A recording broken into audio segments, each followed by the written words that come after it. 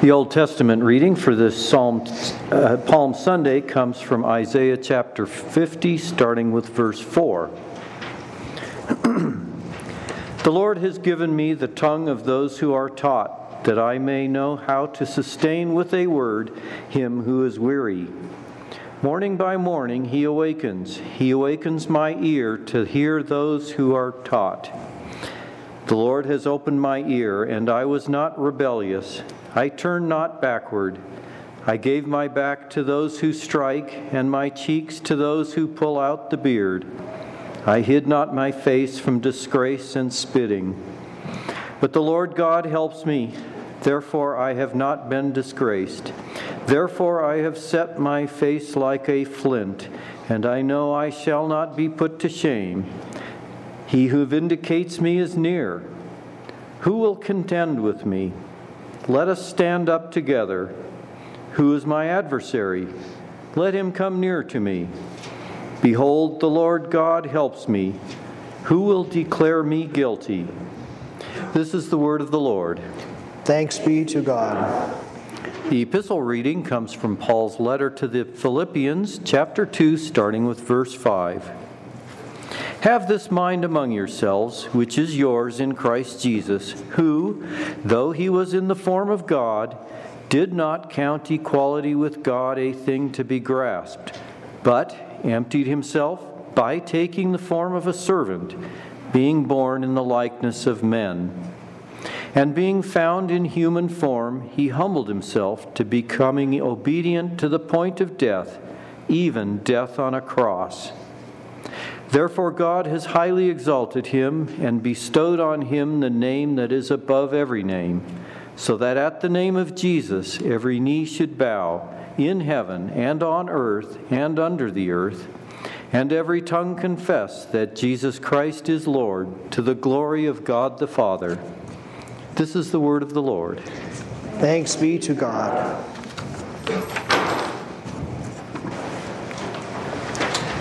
The Gospel according to St. Matthew, chapters 26 and 27.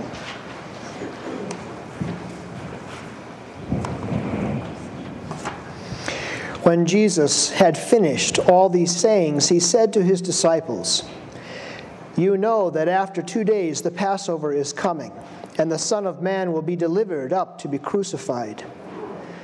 Then the chief priests and the elders of the people gathered in the palace of the high priest, whose name was Caiaphas, and plotted together in order to arrest Jesus by stealth and kill him.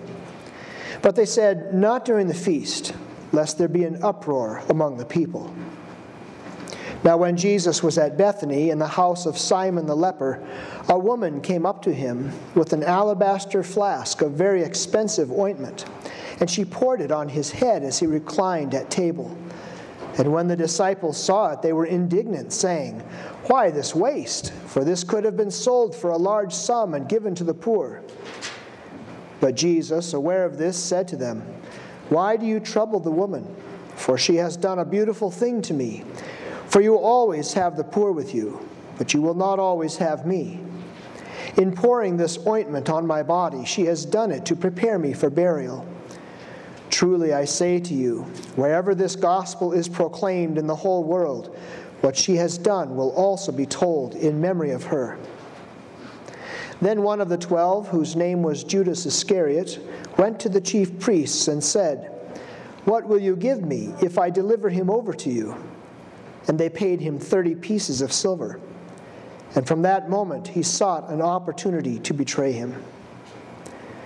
Now on the first day of unleavened bread, the disciples came to Jesus, saying, "Where will you have us prepare for you to eat the Passover?" He said, "Go into the city to a certain man and say to him, 'The teacher says, my time is at hand. I will keep the Passover at your house with my disciples.'" And the disciples did as Jesus had directed them, and they prepared the Passover. When it was evening, he reclined at table with the 12. And as they were eating, he said, "Truly I say to you, one of you will betray me." And they were very sorrowful and began to say to him one after another, "Is it I, Lord?" He answered, "He who has dipped his hand in the dish with me will betray me. The Son of Man goes as it is written of him, but woe to that man by whom the Son of Man is betrayed. It would have been better for that man if he had not been born." Judas, who would betray him, answered, "Is it I, Rabbi?" He said to him, "You have said so." Now as they were eating, Jesus took bread, and after blessing it, broke it, and gave it to the disciples, and said, "Take, eat, this is my body." And he took a cup, and when he had given thanks, he gave it to them, saying, "Drink of it, all of you, for this is my blood of the covenant, which is poured out for many for the forgiveness of sins. I tell you, I will not drink again of this fruit of the vine until that day when I drink it new with you in my Father's kingdom." And when they had sung a hymn, they went out to the Mount of Olives. Then Jesus said to them, "You will all fall away because of me this night, for it is written, I will strike the shepherd, and the sheep of the flock will be scattered. But after I am raised up, I will go before you to Galilee." Peter answered him, "Though they all fall away because of you, I will never fall away."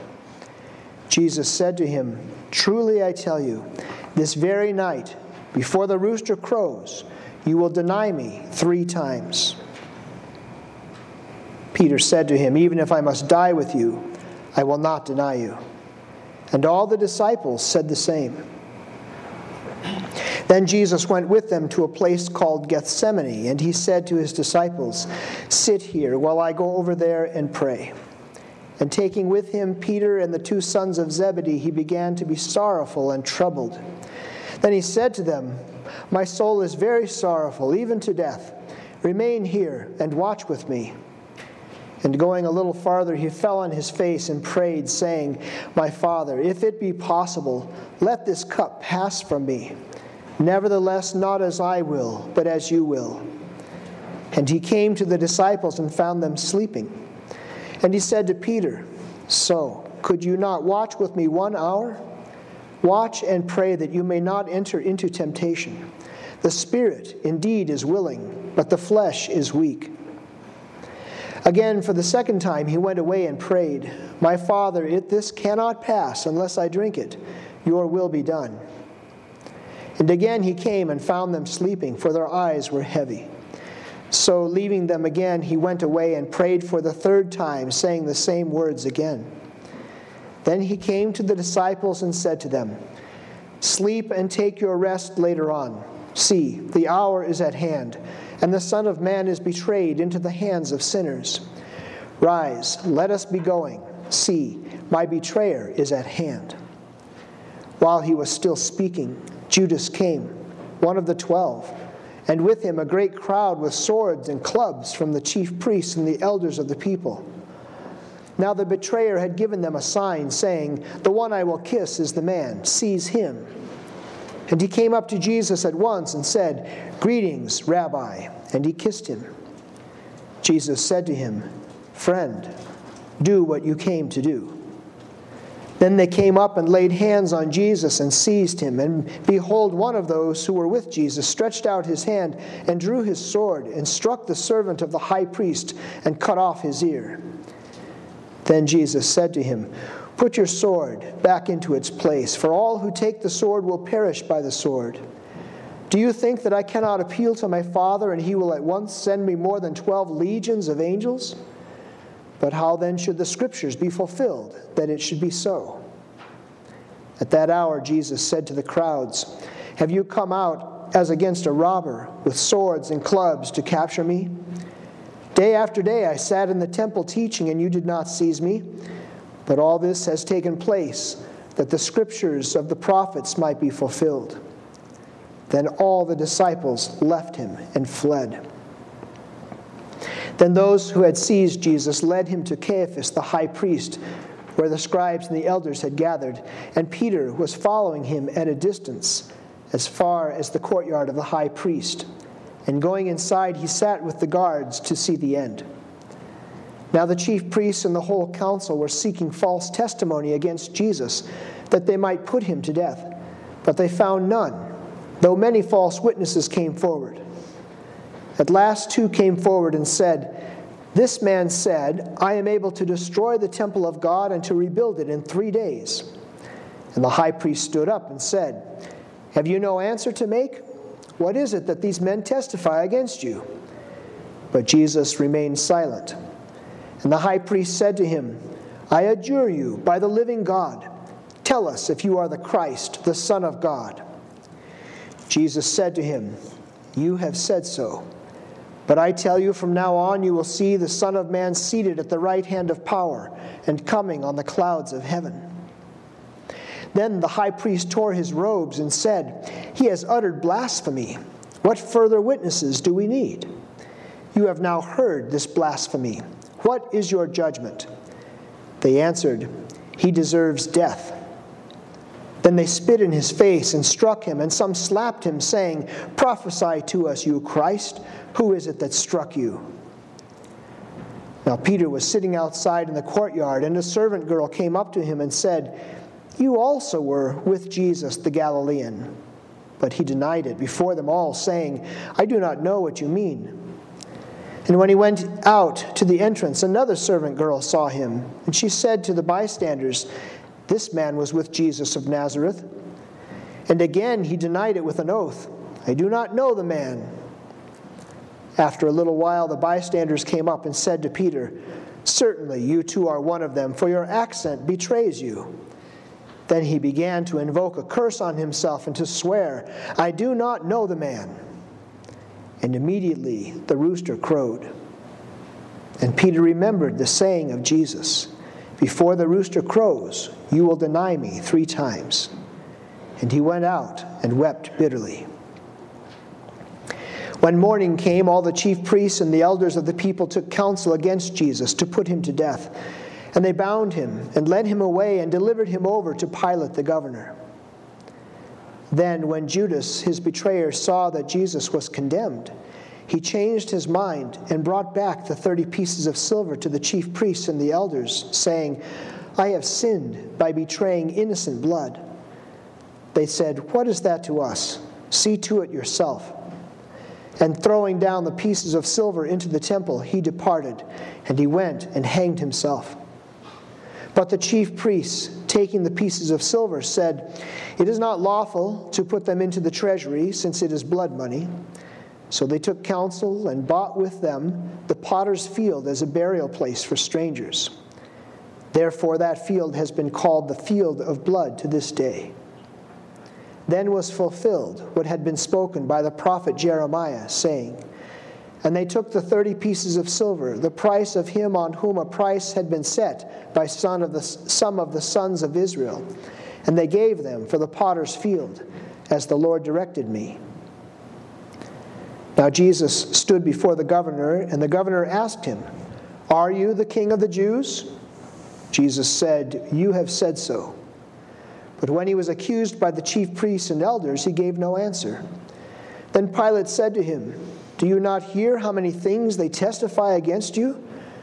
But he gave no answer, not even to a single charge, so that the governor was greatly amazed. Now at the feast, the governor was accustomed to release for the crowd any one prisoner whom they wanted. And they had then a notorious prisoner called Barabbas. So when they had gathered, Pilate said to them, Whom do you want me to release for you, Barabbas or Jesus, who is called Christ? For he knew that it was out of envy that they had delivered him up. Besides, while he was sitting on the judgment seat, his wife sent word to him, Have nothing to do with that righteous man, for I have suffered much because of him today in a dream. Now the chief priests and the elders persuaded the crowd to ask for Barabbas and destroy Jesus. The governor again said to them, Which of the two do you want me to release to you? And they said, Barabbas. Pilate said to them, Then what shall I do with Jesus, who is called Christ? They all said, Let him be crucified. And he said, Why? What evil has he done? But they shouted all the more, Let him be crucified. So, when Pilate saw that he was gaining nothing, but rather that a riot was beginning, he took water and washed his hands before the crowd, saying, I am innocent of this man's blood. See to it yourselves." And all the people answered, "His blood be on us and on our children." Then he released for them Barabbas, and having scourged Jesus, delivered him to be crucified. Then the soldiers of the governor took Jesus into the governor's headquarters, and they gathered the whole battalion before him. And they stripped him and put a scarlet robe on him, and twisting together a crown of thorns, they put it on his head, and put a reed in his right hand. And kneeling before him, they mocked him, saying, "Hail, King of the Jews!" And they spit on him, and took the reed and struck him on the head. And when they had mocked him, they stripped him of the robe and put his own clothes on him, and led him away to crucify him. As they went out, they found a man of Cyrene, Simon by name. They compelled this man to carry his cross. And when they came to a place called Golgotha, which means place of a skull, they offered him wine to drink, mixed with gall. But when he tasted it, he would not drink it. And when they had crucified him, they divided his garments among them by casting lots. Then they sat down and kept watch over him there. And over his head they put the charge against him, which read, "This is Jesus, the King of the Jews." Then 2 robbers were crucified with him, one on the right and one on the left. And those who passed by derided him, wagging their heads and saying, "You who would destroy the temple and rebuild it in 3 days, save yourself. If you are the Son of God, come down from the cross." So also the chief priests with the scribes and elders mocked him, saying, "He saved others. He cannot save himself. He is the King of Israel. Let him come down now from the cross, and we will believe in him. He trusts in God. Let God deliver him now if he desires him. For he said, 'I am the Son of God.'" And the robbers who were crucified with him also reviled him in the same way. Now from the 6th hour there was darkness over all the land until the 9th hour. And about the 9th hour Jesus cried out with a loud voice, saying, "Eli, Eli, lama sabachthani," that is, my God, why have you forsaken me?" And some of the bystanders hearing it said, "This man is calling Elijah." And one of them at once ran and took a sponge, filled it with sour wine, and put it on a reed, and gave it to him to drink. But the others said, "Wait, let us see whether Elijah will come to save him." And Jesus cried out again with a loud voice, and yielded up his spirit. And behold, the curtain of the temple was torn in two from top to bottom, and the earth shook, and the rocks were split. The tombs also were opened, and many bodies of the saints who had fallen asleep were raised. And coming out of the tombs after his resurrection, they went into the holy city and appeared to many. When the centurion and those who were with him, keeping watch over Jesus, saw the earthquake and what took place, they were filled with awe and said, "Truly this was the Son of God." There were also many women there, looking on from a distance, who had followed Jesus from Galilee, ministering to him, among whom were Mary Magdalene, and Mary the mother of James and Joseph, and the mother of the sons of Zebedee. When it was evening, there came a rich man from Arimathea named Joseph, who also was a disciple of Jesus. He went to Pilate and asked for the body of Jesus. Then Pilate ordered it to be given to him. And Joseph took the body and wrapped it in a clean linen shroud and laid it in his own new tomb, which he had cut in the rock. And he rolled a great stone to the entrance of the tomb and went away. Mary Magdalene and the other Mary were there, sitting opposite the tomb. The next day, that is, after the day of preparation, the chief priests and the Pharisees gathered before Pilate and said, "Sir, we remember how that impostor said while he was still alive, 'After 3 days I will rise.' Therefore, order the tomb to be made secure until the 3rd day, lest his disciples go and steal him away and tell the people he has risen from the dead, and the last fraud will be worse than the first." Pilate said to them, You have a guard of soldiers. Go, make it as secure as you can." So they went and made the tomb secure by sealing the stone and setting a guard. Grace, mercy, and peace be to you from God our Father and from our Lord and Savior Jesus Christ. Amen. We begin the service today as though we are part of that crowd coming into the city of Jerusalem on that Palm Sunday. And it's a triumphant procession that comes with the King of Kings into the city of Kings, into Jerusalem. That entrance, that triumphal procession, points ahead to Jesus seated on his throne where he will reign through all eternity. What a glorious day Palm Sunday is. And throughout the season of Lent, we've been anticipating this day, been anticipating the celebration with the crowds on the road calling out, "Hosanna to the Son of David, blessed is he who comes in the name of the Lord, Hosanna in the highest." Many pilgrims are on their way into Jerusalem that day. Thousands are coming from all around to celebrate the Passover feast during that whole week. And as they ascend the hill up to Jerusalem, as they come up toward the temple there, they sing psalms. The Psalter, the Psalms are the songbook of the church. And they sing these psalms, and especially certain psalms at the Passover time, the Hallel psalms. And you're familiar with that word, Hallel. Hallel means praise in Hebrew. And a form of that word, hallelu, means you praise. You praise. So, the end of the word is what we're missing, Yah, and of course that means Yahweh.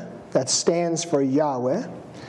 So, hallelujah means praise ye the Lord. You've probably sung that song at some time in your life, and that's a literal translation of hallelujah. You praise the Lord. Now I want you to take out the hymnal, and I want you to look in the front of the hymnal at the Psalms. Turn to Psalm 113.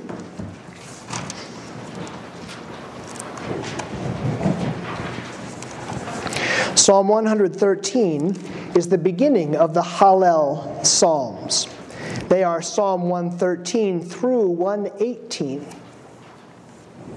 And they recount some of the history of Israel coming out of Egypt, celebrating the Passover, being brought through the Red Sea, etc. And so these Hallel Psalms go with the Passover feast. And that's why the Jews, that's why the pilgrims are singing these psalms. Generally, they would sing Psalms 113 and 14 on their way to the Passover, to Jerusalem. And then Psalms 115 through 18, they would sing on their way out of Jerusalem, going back to their homes.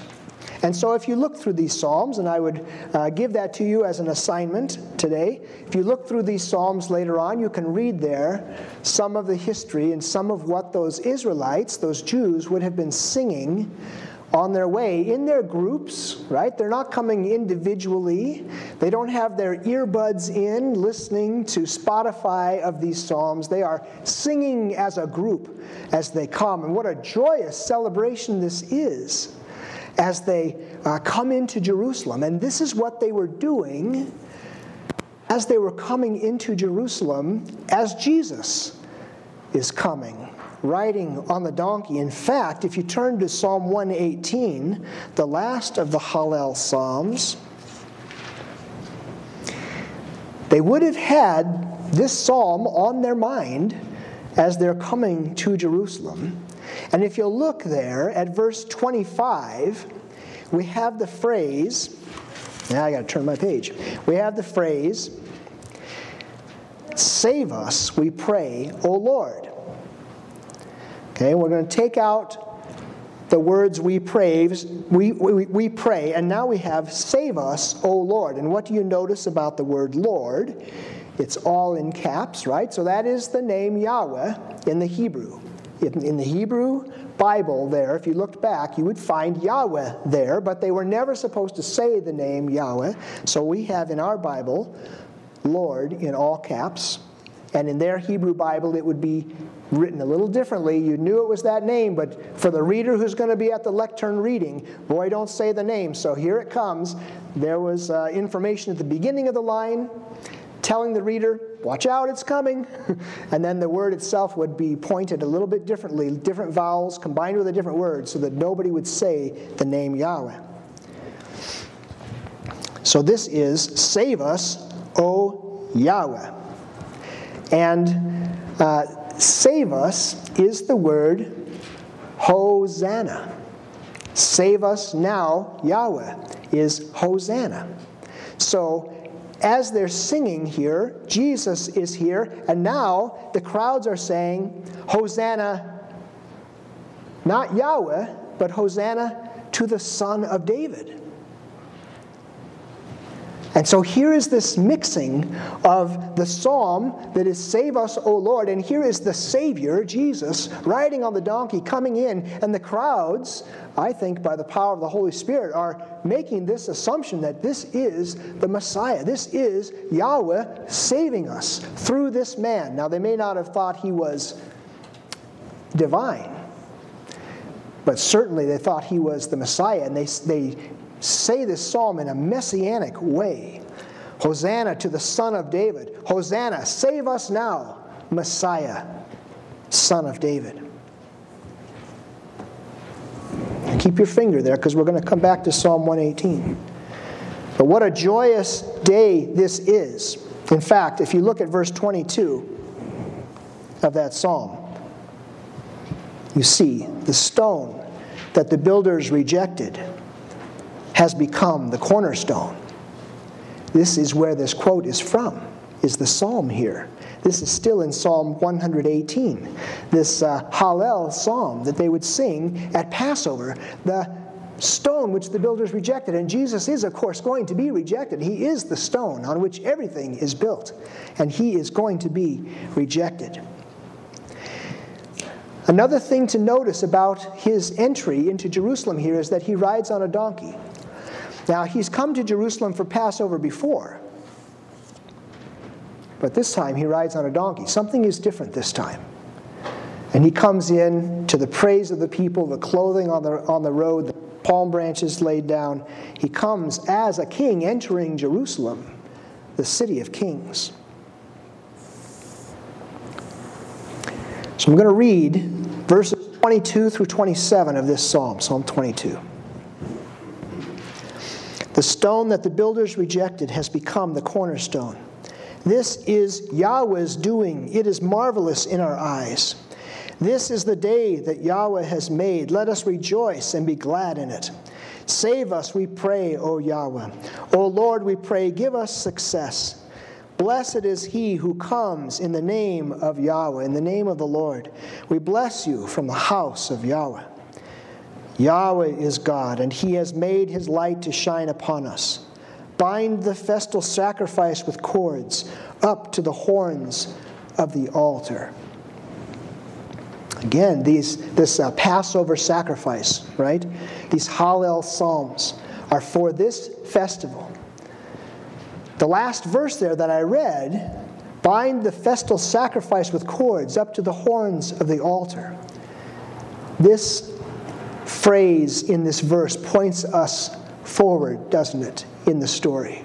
Points us past the festival atmosphere of the triumphal entry. Points us to something that's coming at the end of the week, on Friday, right? Points us to our gospel reading today, which seems like an odd reading for us on Palm Sunday. Shouldn't we be hearing the whole account of his triumphal entry? But actually, as we see in this Hallel psalm, it is all pointing to what's coming, all pointing to the crucifixion, the sacrifice of the true Passover lamb. What a contrast. between the beginning of our service today, between that reading, the triumphal entry, and his coming into the city of kings as the King of Kings, the rightful King of Kings. That's what the people there on that day expected, right? That's what they wanted to happen. The long-awaited Messiah, the restoration of the glory years of Israel, the years of King David and King Solomon, when the nation was at its highest. But all too soon in the readings here, in the glory, we're at Friday in our readings. We might imagine ourselves among the pilgrims that Friday morning. See, a lot of them would go out and stay in the neighboring towns and then come in every day during this week for the Passover festival. So we could imagine ourselves on that Friday coming in the morning. There's still a lot to do, a lot with the festival to happen. We have to get everything done. We're going to get in there early, and the Sabbath is going to start at sundown. So there's a time frame here. We got to get in there, and everybody's getting in at the same time. You tried to beat the crowds, but just like on the freeway, you end up in traffic anyway. Everybody's moving along, and you're getting jostled around in the crowd there. And then suddenly, against the stream of the crowd going in, come Roman soldiers moving out. And of course, they're not making way for you. You are making way for them. And you get shoved aside by a Roman soldier. Make way, make way. And as they move out from the city, you see who's following behind them. Some prisoners, beaten, one beaten more than the others. And they're carrying their crosses, at least their cross beams, out to the hill, to the place where they're going to be crucified, to Golgotha. Maybe you've never seen something like that before. Maybe you have. You hear a man point and say, "Hey, that one there, that's Jesus of Nazareth." And people around him craning their necks over the crowd. Who? What? Yeah, that's Jesus. That's the one they call Messiah. And you could hear people in the crowd grunt, "Huh. Some Messiah." Gone are the children running and laughing. Gone are the shouts, "Hosanna, blessed is he who comes in the name of the Lord." Gone are the palm branches and the clothing strewn on the road. No beast of burden carrying Jesus this time, because he is going to bear the burden of his cross for sure, but also the sins of the world. A greater weight, a damning weight. Crucifixion, and then Jesus is dead. The week that began in a bright, joyful procession ends in tragedy, in tears, in darkness, and in fear. Loving cries of, "Save us now, Son of David. Hosanna to the Son of David." They become angry taunts of, "He saved others. He cannot save himself." And we see that Jesus is transformed as he goes from the joyous entry into Jerusalem to the somber hilltop named the Place of the Skull. Or rather, I should say, our image of Jesus is transformed. Maybe we get caught up sometimes with the miracle-working earthly king. We rejoice and we worship when things are going well and wonder why he doesn't come and save us when things get difficult.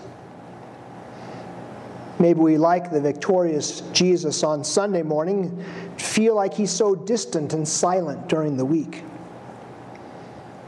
Maybe we like the Jesus of our own making, the one who averts his eyes when we sin, or who winks a little bit at the small sins that we think we do. But he shows up in the nick of time when we're in trouble. Like the crowds that follow him into Jerusalem. Our sinful flesh wants Jesus to be many things for us. Maybe our image of Jesus, our understanding of who and what he is, needs to be transformed as well. We certainly get that transformation between Palm Sunday and Good Friday. Jesus is certainly transformed for the centurion.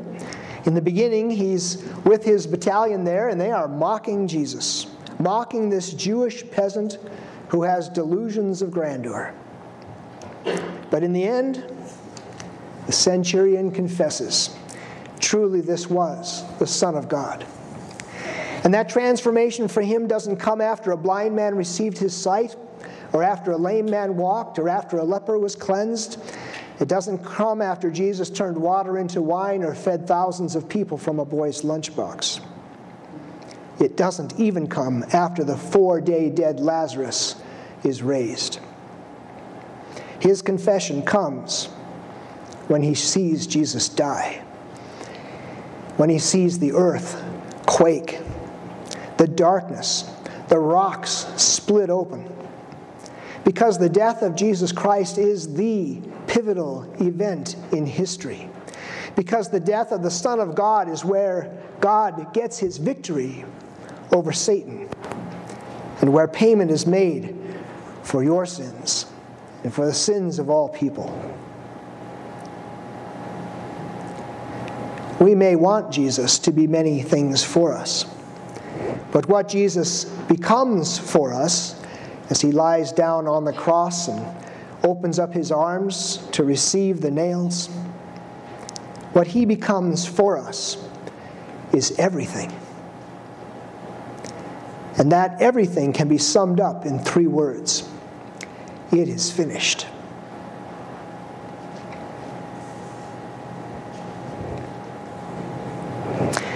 The story is told of a Vietnam vet who visited the Remembrance Wall in Washington, D.C. one day. He knelt down, he took out a piece of paper, and he took out a little piece of black charcoal.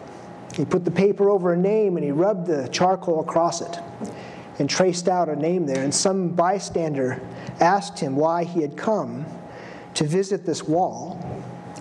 The man said, "I came for this man, because this man saved my life."